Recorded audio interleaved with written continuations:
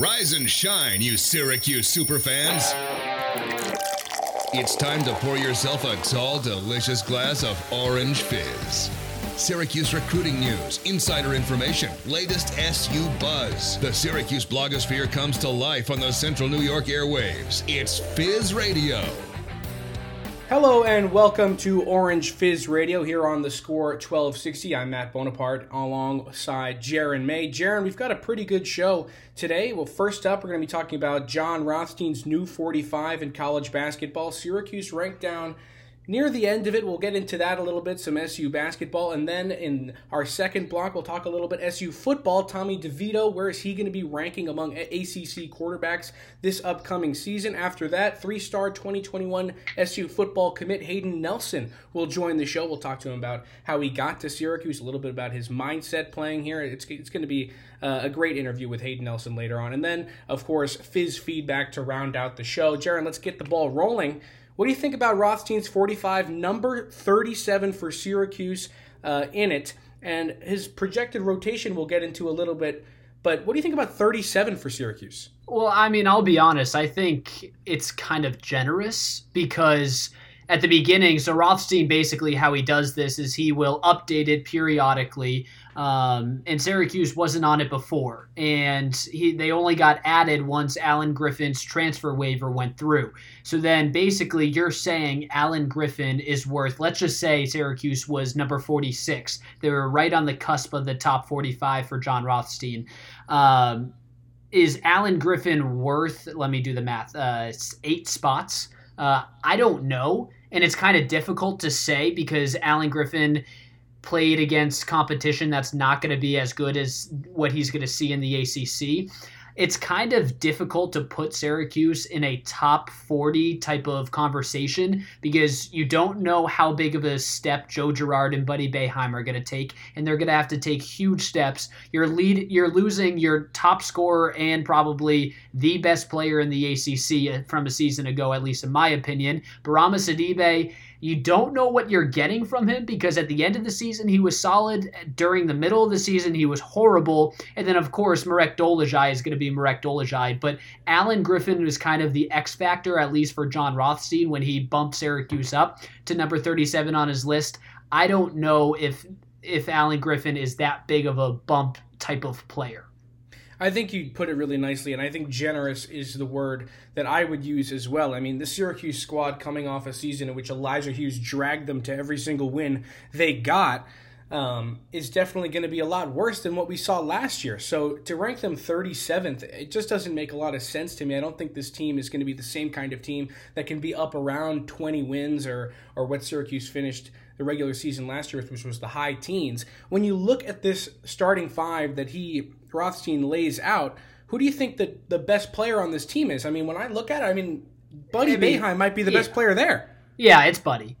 I mean, you can make an argument for Joe. Marek's obviously going to be the team's MVP. Like, he's going to be the hustle guy who gets the rebounds. The most valuable player that they have. He can do everything. 1,000%. So Marek Dolezaj is that type of player, but he's not the scorer. So who's going to be the scorer? It's going to be Joe Girard and it's going to be Buddy Boeheim. It's going to be kind of a tandem. But the thing is, my worry with this team this upcoming season is who's your ball handler when Joe needs a rest?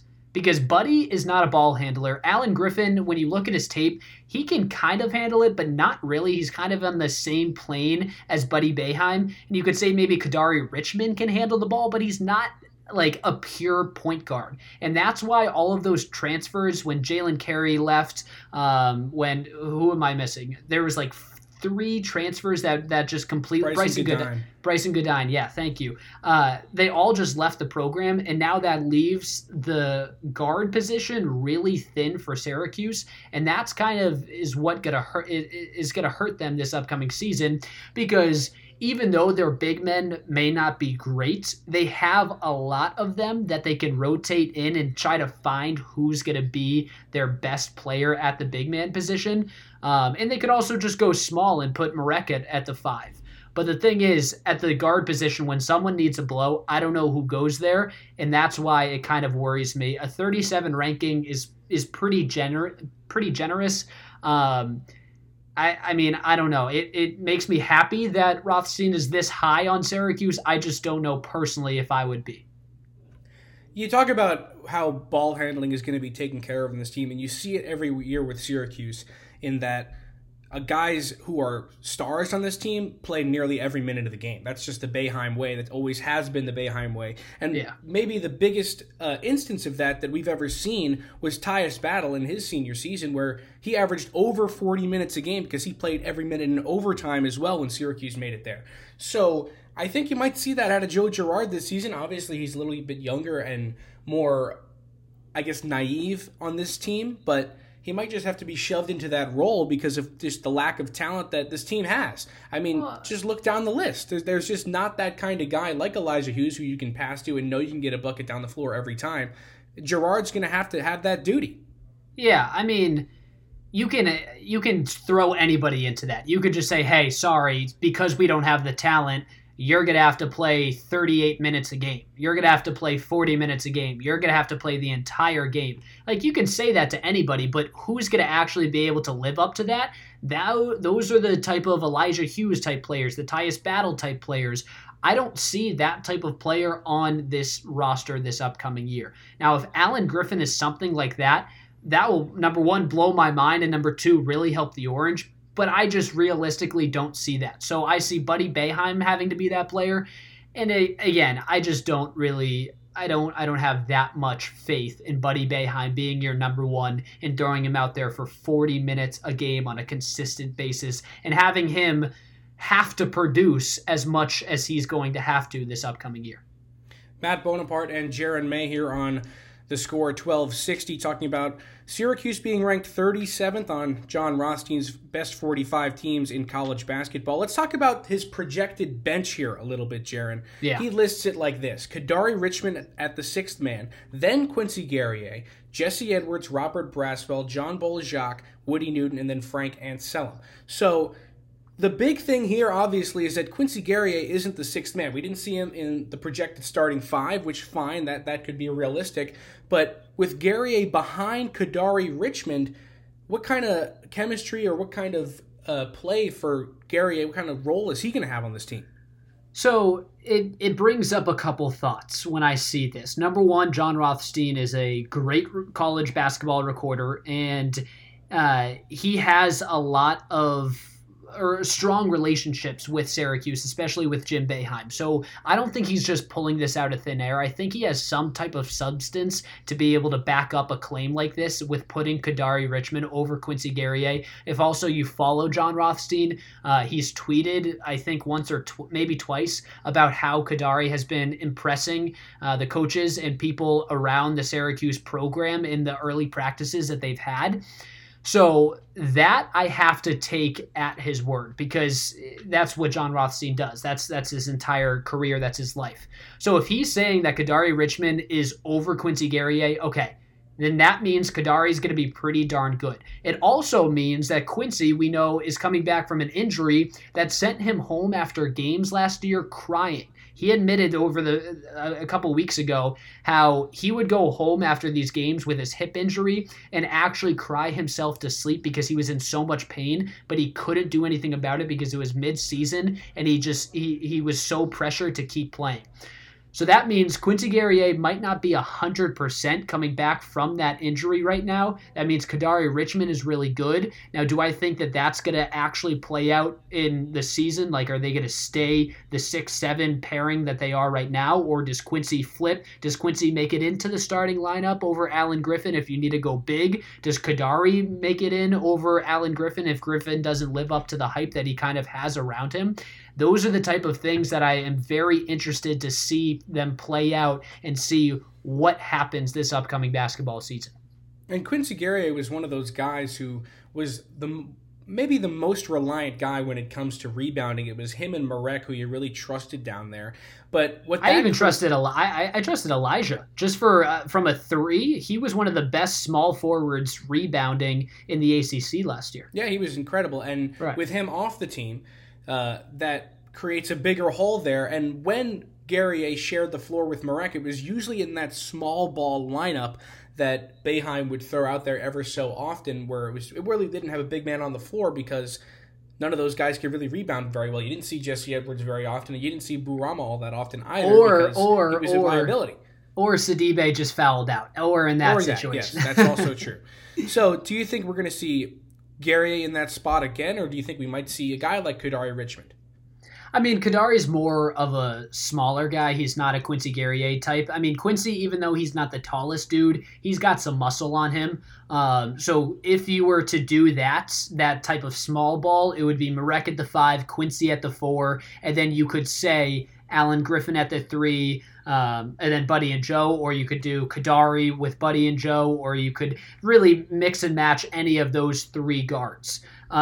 So that's something that's interesting. Maybe they could share the floor. I feel like it's going to be one or the other because something that you alluded to earlier, Jim Boeheim loves small rotations. He likes playing with 6 or 7 guys, and 7 sometimes pushing it. And especially with Bourama Sidibe in his foul trouble, you might have to get Jesse Edwards in there more often. So I don't know who kind of gets the bump between Kadary and Quincy. I would love to be able to watch one of their practices and just be able to tell, but it is interesting. Now, before we go to break, Matt, and I know you have to, I do want to say one last thing. With Frank Anselem at the complete end of the bench, that really shocks me. And I'm also interested just to hear your take on that because Frank Anselem was like the last guy to commit in this upcoming year, but he was also a huge commit that everyone was super excited to get because it was a big guy that could come in and maybe have an impact immediately or take over that starting 5 position after Bourama Sidibe. But if he's all the way back there behind Jesse Edwards and Robert Braswell and John Bull and Woody Newton, it kind of scares me that he's that far down.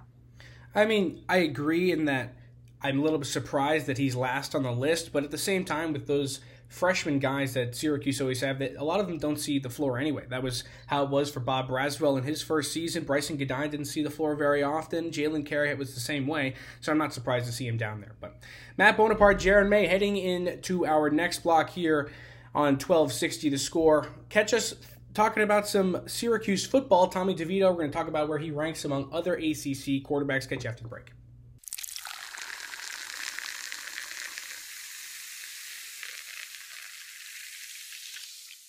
Back here on Fizz Radio, Matt Bonaparte and Jaron May, and now we're talking some Syracuse football. 24/7 Sports ranked the ACC starting quarterbacks in the 2020 season. Tommy DeVito came 10th, Jaron. What do you think about that? I mean, I think it's kind of accurate, and that might upset some of our listeners, but let's just go through the rankings, and there's a clear, and what I also want to do here is I kind of want to tier them out, okay? So, and first, let's kind of just lay the land. So the options: Trevor Lawrence of Clemson, Ian Book of Notre Dame, Sam Howell, North Carolina, Derek King, who was the transfer from Miami, is also up there. And then you kind of get into, you can have an argument for this guy or that. But if I was to try to tier out these top quarterbacks, I think obviously Trevor Lawrence is in a tier 1, one of his own, one of one. And then in tier 2, I would put Ian Book from Notre Dame, Sam Howell from North Carolina, and Derek King of Miami in tier 2. So those are 3 guys right there.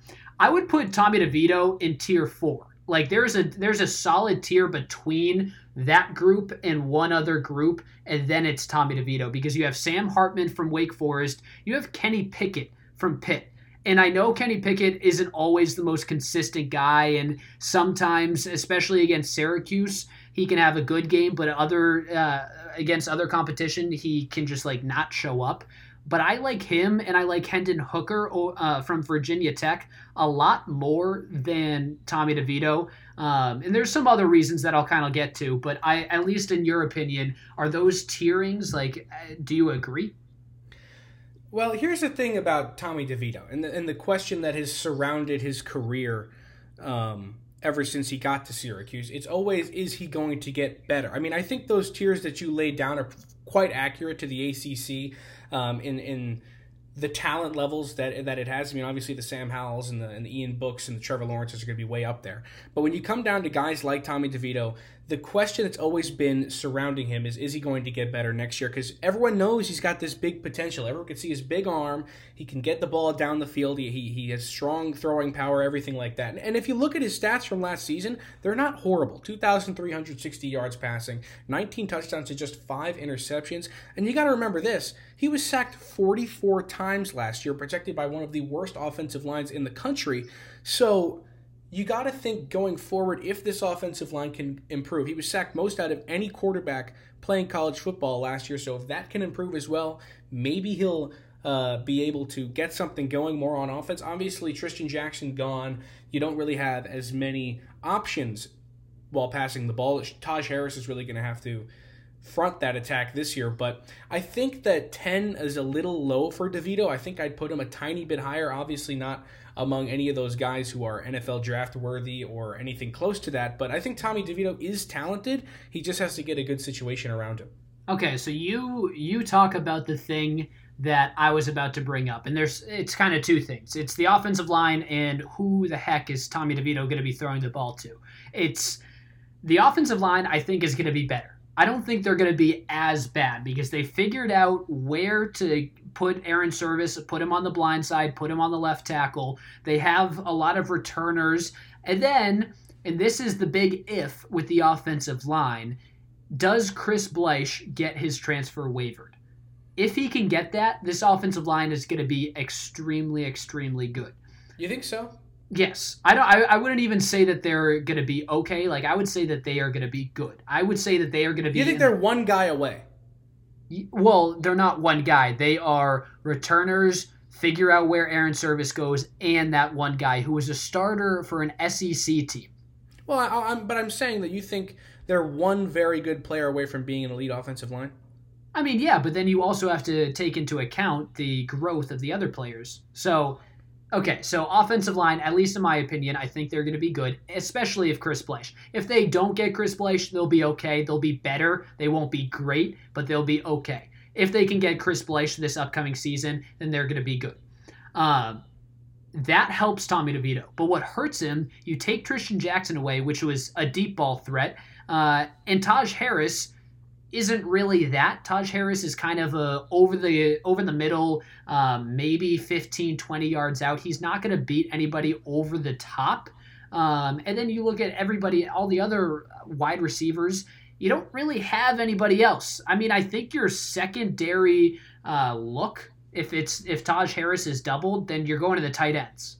So that's not a great option for Tommy DeVito, and that kind of hurts his standings in this. And it kind of stinks, because if you want to just grade this based on pure talent, Tommy DeVito is going to be above 10. But in his current situation this upcoming year, I don't think you can put him any higher than 10. If you even put him below 10, I would be okay with that. It's just very difficult to see Tommy DeVito having a better year than he did last year, even though he'll be more upright than a season ago. Let's go back to the guys protecting him for a second. Okay. All right. You really want this conversation. Because I don't think you're right. I don't think they're going to be any better at all. I just don't think it's going to happen. Let's go through, if you look at what the offensive line is most likely going to look like, from left to right, you're going to have Service on the left edge, Patrick Davis at left guard, who's been a backup for his whole career with the Orange. Then you've got Carlos Vettorello at center, Dakota Davis at right guard, who played all 12 games last year. And then at right tackle, you're going to have Matthew Bergeron, who was the freshman who was pushed into the limelight after Ryan Alexander left the team. Yep. Those guys aren't too menacing to me. Obviously, Service is in the most important position now, which is going to help. But I just don't see how those guys are going to be a huge step above what they had last year, especially with Evan Adams gone now. I mean, Evan Adams is the only guy you lost. Well, and you sure. You lost some backup too. I don't even know his name. I'll be completely honest. Andrus Durick.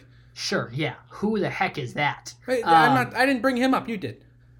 Okay, but the point is, you're only losing one starter. You have 4 other returning starters, and you're putting in an SEC caliber starter if Maybe. Chris Bleich.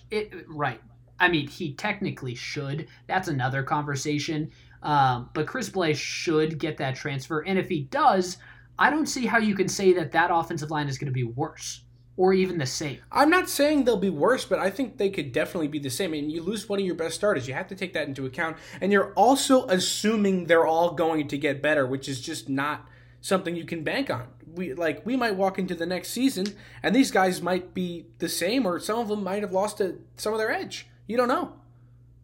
I mean, also, something that you've actually made very clear on these Fizz radios is Aaron Service was not the offensive line got extremely better in the last quarter of last season because they figured out where to put Service. They moved Service the last to three games of the season. Right, to the blind side. He was on the left tackle and he just protected Tommy DeVito that way. That helped. So now they know that works. You have 3 of the other 4 starters returning. And again, you have an SEC caliber person that might come in. Even if he doesn't, you have to say that they're going to take at least a step up. It's not like they're going to be a team like they were at the beginning of last season, because purely based on Aaron Service moving to the correct position that he should be, they theoretically should be better than last year. Sure, they might be a little bit better, but I'm not going to sit here and say that they're going to be an elite offensive line, one of the better ones in the country. I think they'll still be average at best. No, I don't think that... Yes, correct. But average at best is better than last year, and that's my point. They are going to be better than last year. Then the question becomes, how good is good enough to let Tommy DeVito have a couple seconds to throw? I mean, if it turns into 44 sacks on the season to 32, I don't know how much of a step up they end up taking. But here's the thing, Matt, and I was listening to a Dino Babers press conference the other day. He couldn't give he could, but he didn't want to give specifics. The only thing he said when the team was scrimmaging is that they were going just a normal scrimmage, and Tommy DeVito had 4.5 seconds to be able to throw the ball on average. That's outstanding. That is plenty of time. Compared to last year, I don't even know the stats. I think he was having, if I remember correctly, 1 point something seconds. It was kind of a drop back, find someone, throw it, hopefully find a completion.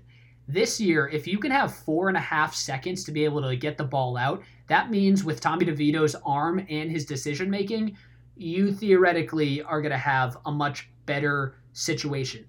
Now, that seems like I'm advocating for Tommy DeVito, and getting back to our main point of this block, that seems like I'm advocating for Tommy DeVito to be higher on the 24/7 rankings, where he's ranked number 10. I still do think that 10's a fine ranking because he just has no one to throw it to. Sure, that's fair. Matt Bonaparte and Jaron May here on the Score 1260. When we come back, we will have 3-star defensive lineman Hayden Nelson to join the show. Stick around.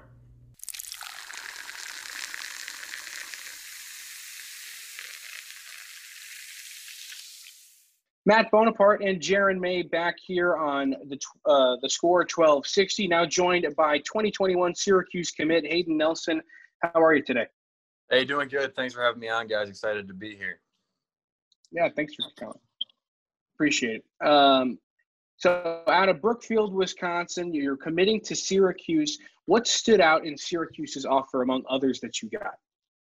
For me, I think it was kind of the best fit in terms of academics, football, kind of relationships with the staff. I really liked Coach Reynolds, Coach White, Coach Babers. I really had a good relationship with the coaches, and I felt like I would fit in really well there.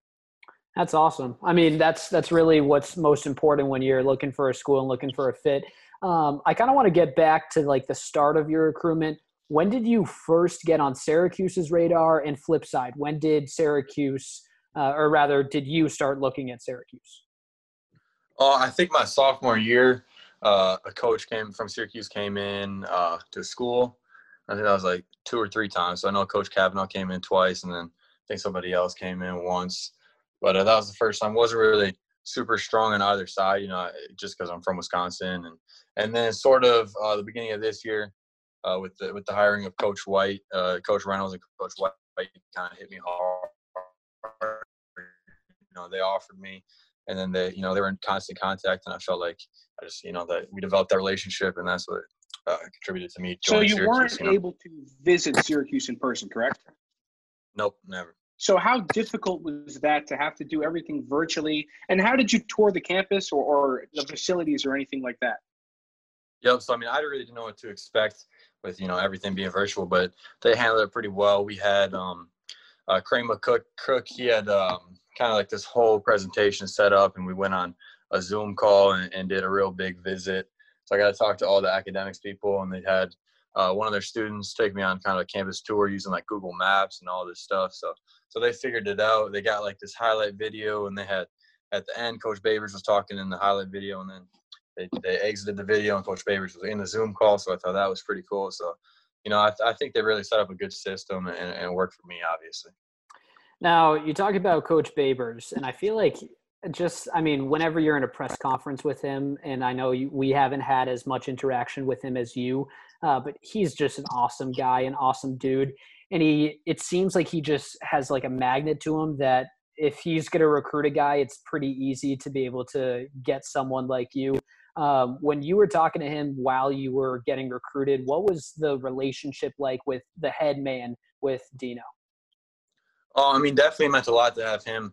Before I committed, he wanted to talk, and reached out a couple times. So that meant a lot. Not every school, the head coach is reaching out to recruit you. So I felt like, if they were doing this, they really wanted me, and that was important. I wanted to go to a school that really wanted me. So talking to the head man meant a lot. But he was just, from the first time I talked to him, I could tell he was a good man and a good dude and a great coach. And he just kind of preached family and a lot of the same beliefs that I believe in. So that was that. And you're coming into a situation in which Alton Robinson and Kendall Coleman are both gone. They went on to bigger and better things. So you're now going to a program where the defensive line is pretty wide open. So are you excited to hopefully take one of those roles and be one of the heads of those guys trying to attack quarterbacks and running backs? Yeah, definitely. All I really wanted was an opportunity and a spot that I could play in. So, I'm going to get my shot. And I'm going to make the most of it, just kind of how I've been doing, my whole career, and just take one shot, one opportunity and make the most of it, see where it takes me. All right, Hayden, I have a question for you. And again, Hayden Nelson joining us here on Fizz Radio, Jaron May alongside Matt Bonaparte. This is a two-side question. Number one, are you afraid of the cold? I know you're from Wisconsin, but obviously Syracuse gets dumped on in the snow. And then number two, when do you plan on coming up to campus to be able to see it in person? Well, one, I'm not afraid of the snow. It does suck. I'm shoveling and all that, and it's cold as heck. But the coldest I played in was -8. So it wasn't really snow. It was more frozen turf and ice. Like, you hit the turf, and it's like a different kind of turf burn when it's ice burn. So I'm definitely used to it, but the dome will obviously help. And then in terms of coming to the campus, I'm hoping actually either this weekend or next weekend getting up to campus. And I can't obviously visit the football side of things, but seeing the students and the academics and the whole campus environment, I'm looking forward to that. Yeah, Syracuse, absolutely one of the best places for college sports. And then Dino Babers loves to whose house kind of get all those guys behind him. How excited are you to play for a coach like him? You talked about sharing values with him as he got to play for a while. Yeah, definitely.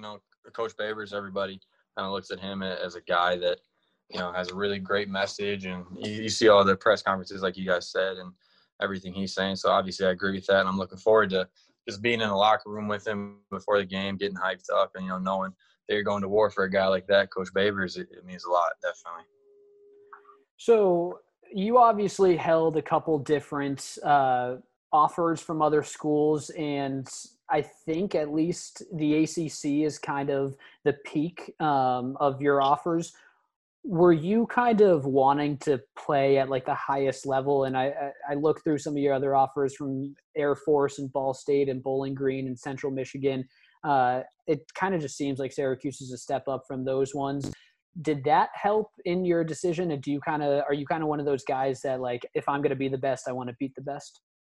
Yeah, I wanted to. I felt like I put up the film and the grades even to play at the Power 5 level. So that was kind of my dream and my goal. So I had Iowa State, Indiana, and Syracuse were my 3 Power 5 offers. So I felt like, that's where I wanted to play. It was one of those schools, and Syracuse was the best fit for me out of those. That's awesome. So Hayden Nelson joining us here on Fizz Radio, Jaron May and Matt Bonaparte. Now, when you think about Syracuse and you think about some of the other schools that you're going to play in the ACC, obviously you've done your research. That's why you committed to Syracuse. What are some of the other schools that you're looking at in the ACC that you're kind of like circling on the calendar that you kind of want to play? Well, I mean, obviously Clemson's up there. They're number one. I'm most excited to play them because that's just going to be a real fun game, whether it's here or, at the Death Valley. That'll be a really fun game. But pretty much everybody in the ACC is a quality opponent, so it's always going to be a game. You never know who's going to win this one. But, I'm really excited just to play against dudes that, are really, really good. You got to beat the best to be the best, like you said. Mm-hmm. Now, back to your recruitment, and I know obviously it was all virtual, so it's different than any other year, any other athlete that has kind of come and gone through Syracuse or through any type of collegiate program. What was Syracuse's recruitment like compared to, like, what were some of the similarities and some of the differences between Syracuse and some of your other top offers? I mean, in terms of like the time, Syracuse was kind of late. They came in, just a little bit later into my recruitment, but I think it was kind of due to they changed the staff around a little bit. So once Coach White came in, they kind of, I don't know if they reset their board, but they just kind of switched things up a little bit and they started recruiting me real hard. And, it was kind of constant. I talked to Coach Reynolds probably every day on FaceTime and, I was talking to them a lot. So that was kind of what did it for me. The other schools, I don't think they recruited me as hard, so that was it. It seems also for a lot of recruits that facilities is a big deal. How important was, or just impactful, was being able to play in a dome, in a renovated dome that they've been putting millions and millions and millions of dollars in? How cool is that to be able to play in that facility? I mean, it's awesome. You can't snow. Playing in snow is fun the first time, but it's not fun after that. You get sick of it real quick. So I'm happy to not have to deal with a bunch of weather things and rain even. You just kind of play football. You don't have to worry about the environment as much. So that's awesome. Hayden Nelson joining us here. He's a commit in the class of 2021 for Orange football. Hayden, there's a lot of recruits already in the class of 2021. What type of relationship do you have with some of the guys already that are in that class and that you will be playing with once you get to Syracuse? I mean, we're in constant communication. We got, more group chats that I can count, and especially the defensive side of the ball. We're talking almost every day, and we're going over film and stuff. And they're always sending every fish they catch. I'm not a big fisherman, but those guys are. So it's cool. We're kind of all connected. But I think I was the fifth commit. And we're at 18 now. So I helped recruit a lot of the dudes that came in, especially on the defense side of the ball again. So that was really cool. Just, getting to know those guys that way. And, we've been talking a lot, like I said. That's interesting. So was it kind of like you just took it upon yourself to reach out to some of these other recruits, or was it a coach that said, hey, Hayden, you want to text this guy and see if you can bring him to the Orange? I mean, kind of both. You scroll through Twitter, you see dudes with the Syracuse offer. Mm-hmm. So, you just hit them up, say congrats. I used to do that a lot. And then there were times where coaches would, let me know what guys they're targeting, and I could hit them up, see how they're doing, how they're feeling about Syracuse. And that's kind of how it went. So there's one guy, that kind of just stands out, and he committed a couple weeks ago, Deuce Chestnut, coming out of New Jersey, a 4-star D-back who's probably going to take the spot of Andre Cisco once Andre, we can assume is going to declare for the NFL draft this upcoming year. Did you have any type of involvement with Deuce, and how excited are you to be able to play with someone like that? I think Deuce was definitely somebody that coaches were after a lot. So, I hit him up a couple of times. It wasn't, as much as some other guys. Mm-hmm. But I'm excited to play with him. And, you got a guy like Andre, and then you see somebody behind us, but he's got big shoes to fill. But I think he can do it. It's probably pretty special to him to be playing behind somebody like that. Absolutely. Hayden Nelson joining us here on Fizz Radio. Jaron May and Matt Bonaparte also here. Hayden, one last question. When you look at Syracuse, what are you most excited to be able to do once you get up on campus after you graduate this upcoming year? ACC championship is kind of what we're preaching. That's what we're most excited for, again, to get there day one, and that's the goal in mind, is to win an ACC championship. So that's what I'm excited for. Absolutely. Thank you so much, Hayden, for joining us today. After the break, you'll hear us on Fizz Feedback, Matt Bonaparte and Jaron May here on the Score 1260.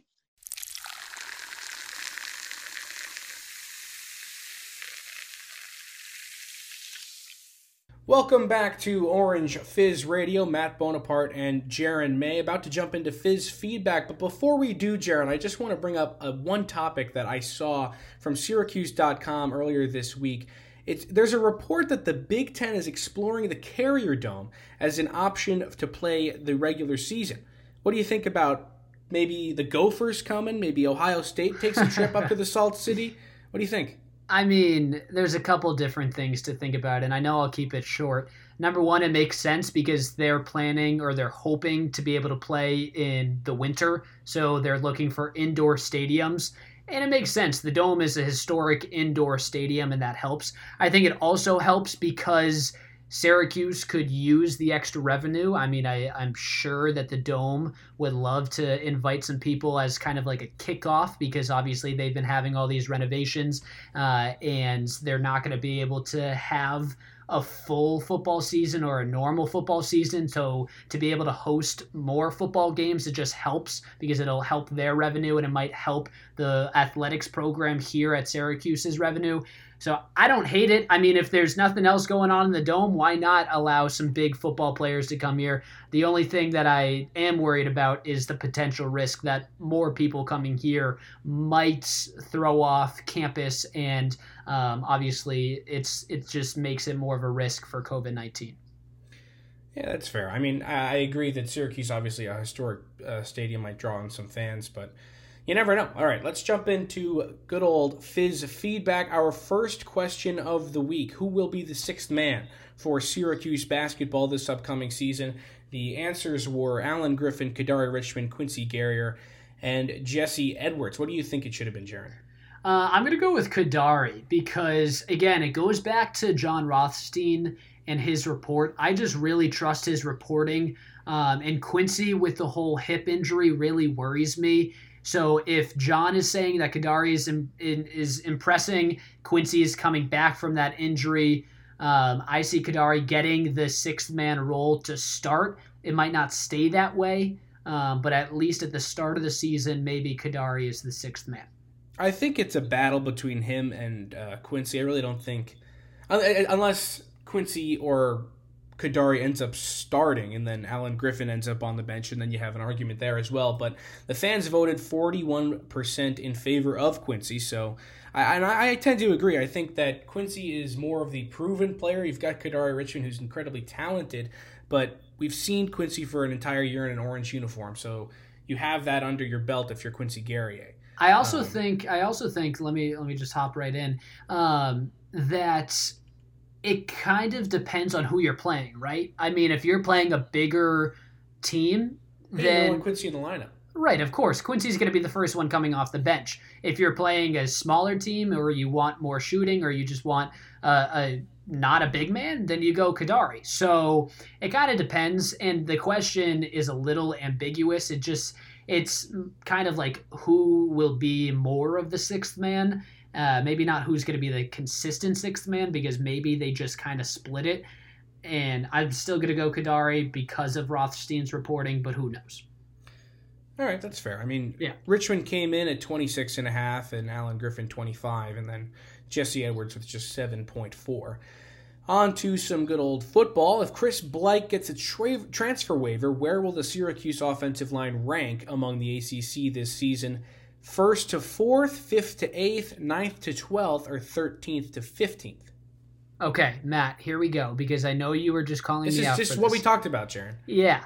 So, even though I think they're going to be better, I voted for 9 to 12th. Because... What? How could you say that after what you just said? Because, I would like to go back to my point. I'm not saying that they are going to be outstanding. I think that they are going to be better. And the thing is, to be better, you just have to be better than 15th. You just don't have to, even 14th would be able to support my claim. I don't think that they are going to be able to stack up with Clemson and Notre Dame and UNC and Florida State and Miami. but they're still going to be probably within the top, 70%. So I think they slot in somewhere in the 9 to 10 range.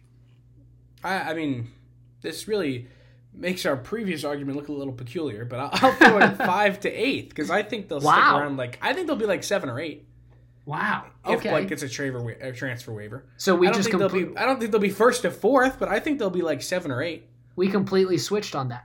Yeah, we did. All right. Wow. Well, that shows some good old Matt and Jaron miscommunication. Love that. 5th to 8th won with 47% of the vote. Then 9th to 12th with 30%. 13th to 15th with 12%, and 9% goes to 1st to 4th. On to our final question. Will Syracuse football finish in the top half of the ACC this season? This is a good one. I'm gonna say yes, and I have 2 different reasonings for this. Number one, if there is no season, everyone ends at 0-0, and technically they're in the top half, right? Tied for first. And then number 2, I am a strong believer that if there is a season, Syracuse is going 5-5, and I think 5-5 gets you in the top half. I think that they either win out at home and lose out on the road, or they go 4-1 at home and 1-4 on the road. I think that this is a very 5-5 team, and I know technically they have 11 games on their schedule. Let me just explain myself. They're not playing Liberty. That is absolutely not. Zero chance that they're actually going to see. I don't think they're going to play UNC either. Okay, all right. So then, if you're saying 9 games, then perfect. And they're going to be 5-4, and they're going to have a winning season. Boom. That means that they're in the top 50% of the ACC. We've done this a million times. I still don't think they're going to win 5 games. So it's a no for me, dog. But I mean, I could see them winning those games and me being wrong. But yeah, I don't know. I don't. It's so up in the air at this point with COVID and everything else. So many factors going into the season. Some of these guys might not even play. So when you bring all that into contention for this argument, I could really see either way. But I'm still going to have to stick with no, and that's what the fans did as well. They voted no 60%, yes 40%. So I mean, I guess I win that one, Jaron. I guess you do. I mean, you've won twice. I think you actually won 3 times. Didn't you choose Quincy at the beginning? No, I did. Yeah. Oh wow, you're running away with it. I mean, I guess I just have the unpopular opinions today. I guess so. Well, it's been Jaron May and Matt Bonaparte here on The Score 1260. Make sure you catch us at the same time next week. Thank you so much for listening.